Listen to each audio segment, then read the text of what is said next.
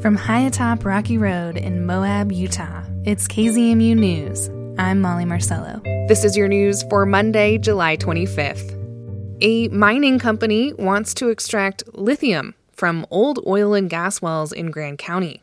The metal is used in electronics, such as batteries, and demand for it is expected to grow.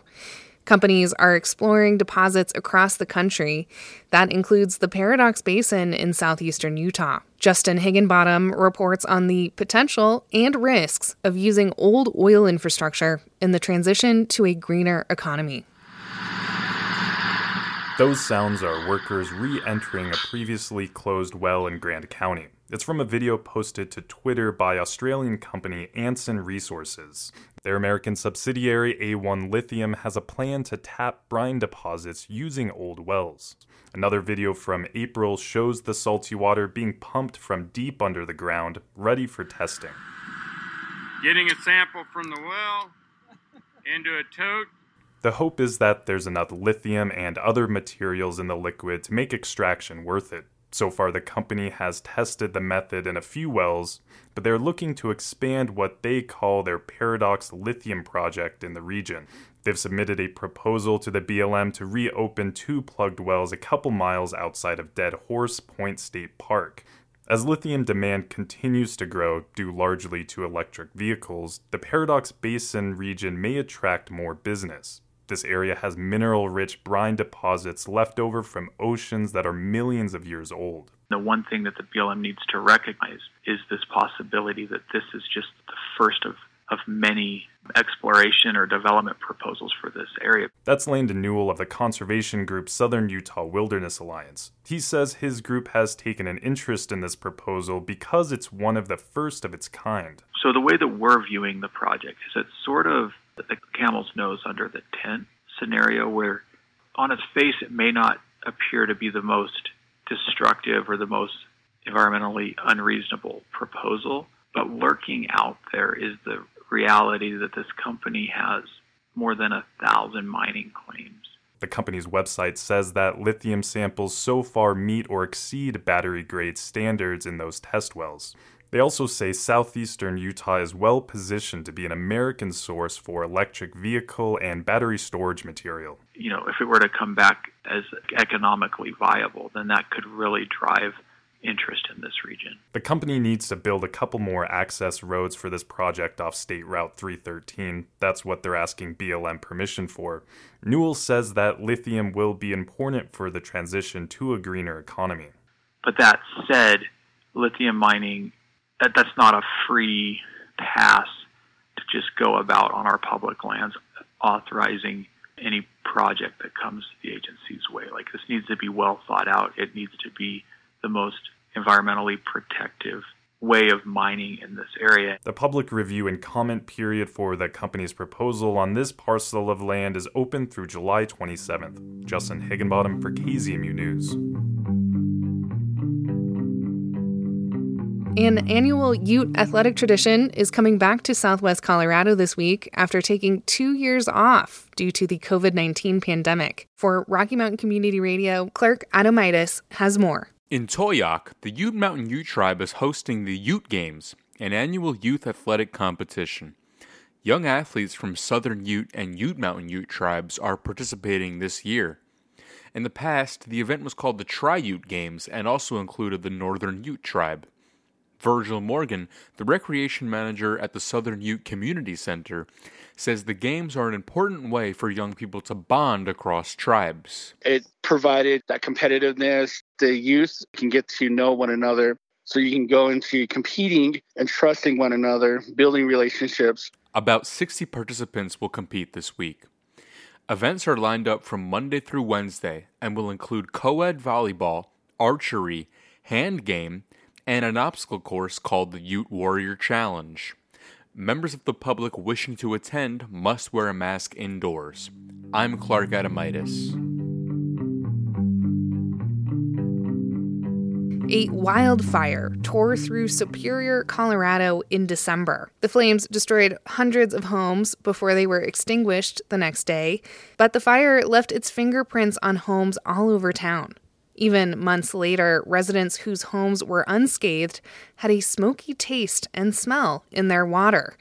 As Alex Hager reports with our partners at KUNC, that required an expensive fix, the likes of which could be more common for towns and cities across the West. It's a cool, windy day in the foothills. Ripples and waves are blowing across the little reservoir outside of Superior's water treatment plant.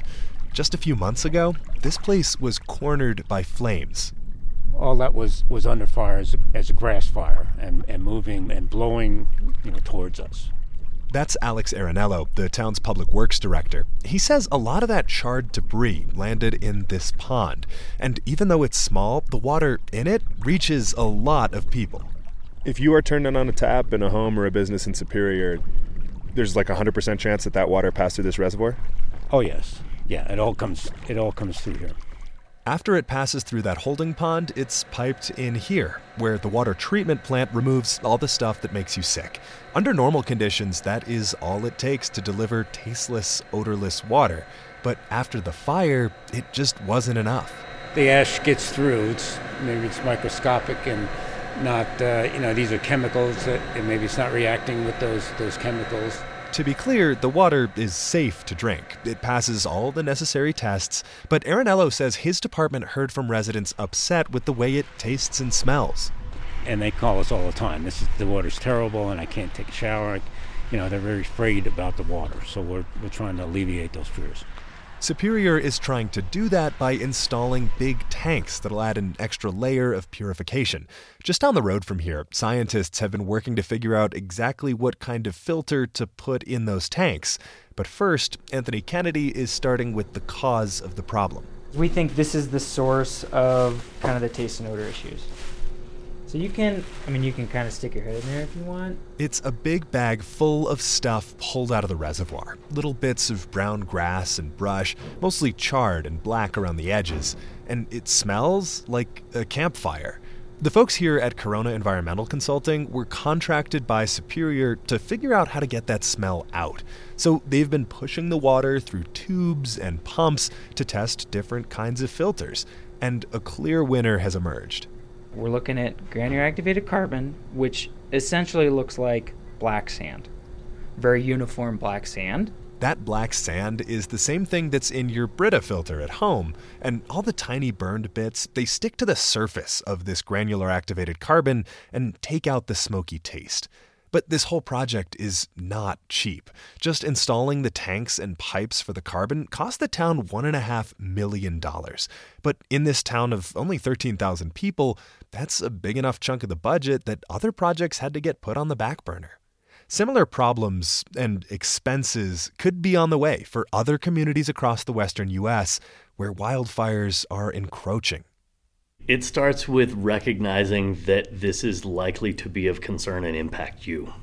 Chad Seidel runs the environmental consulting firm working with Superior. He's also an adjunct at the University of Colorado, where he got his PhD studying water quality issues. He says wildfires are no longer just a problem deep in the woods. And they just keep getting closer and closer to home. And the conditions under which we experience them are just more and more often. And so communities who might have thought, oh, we're not really in the forest, we don't have to worry about wildfires. That's not the case.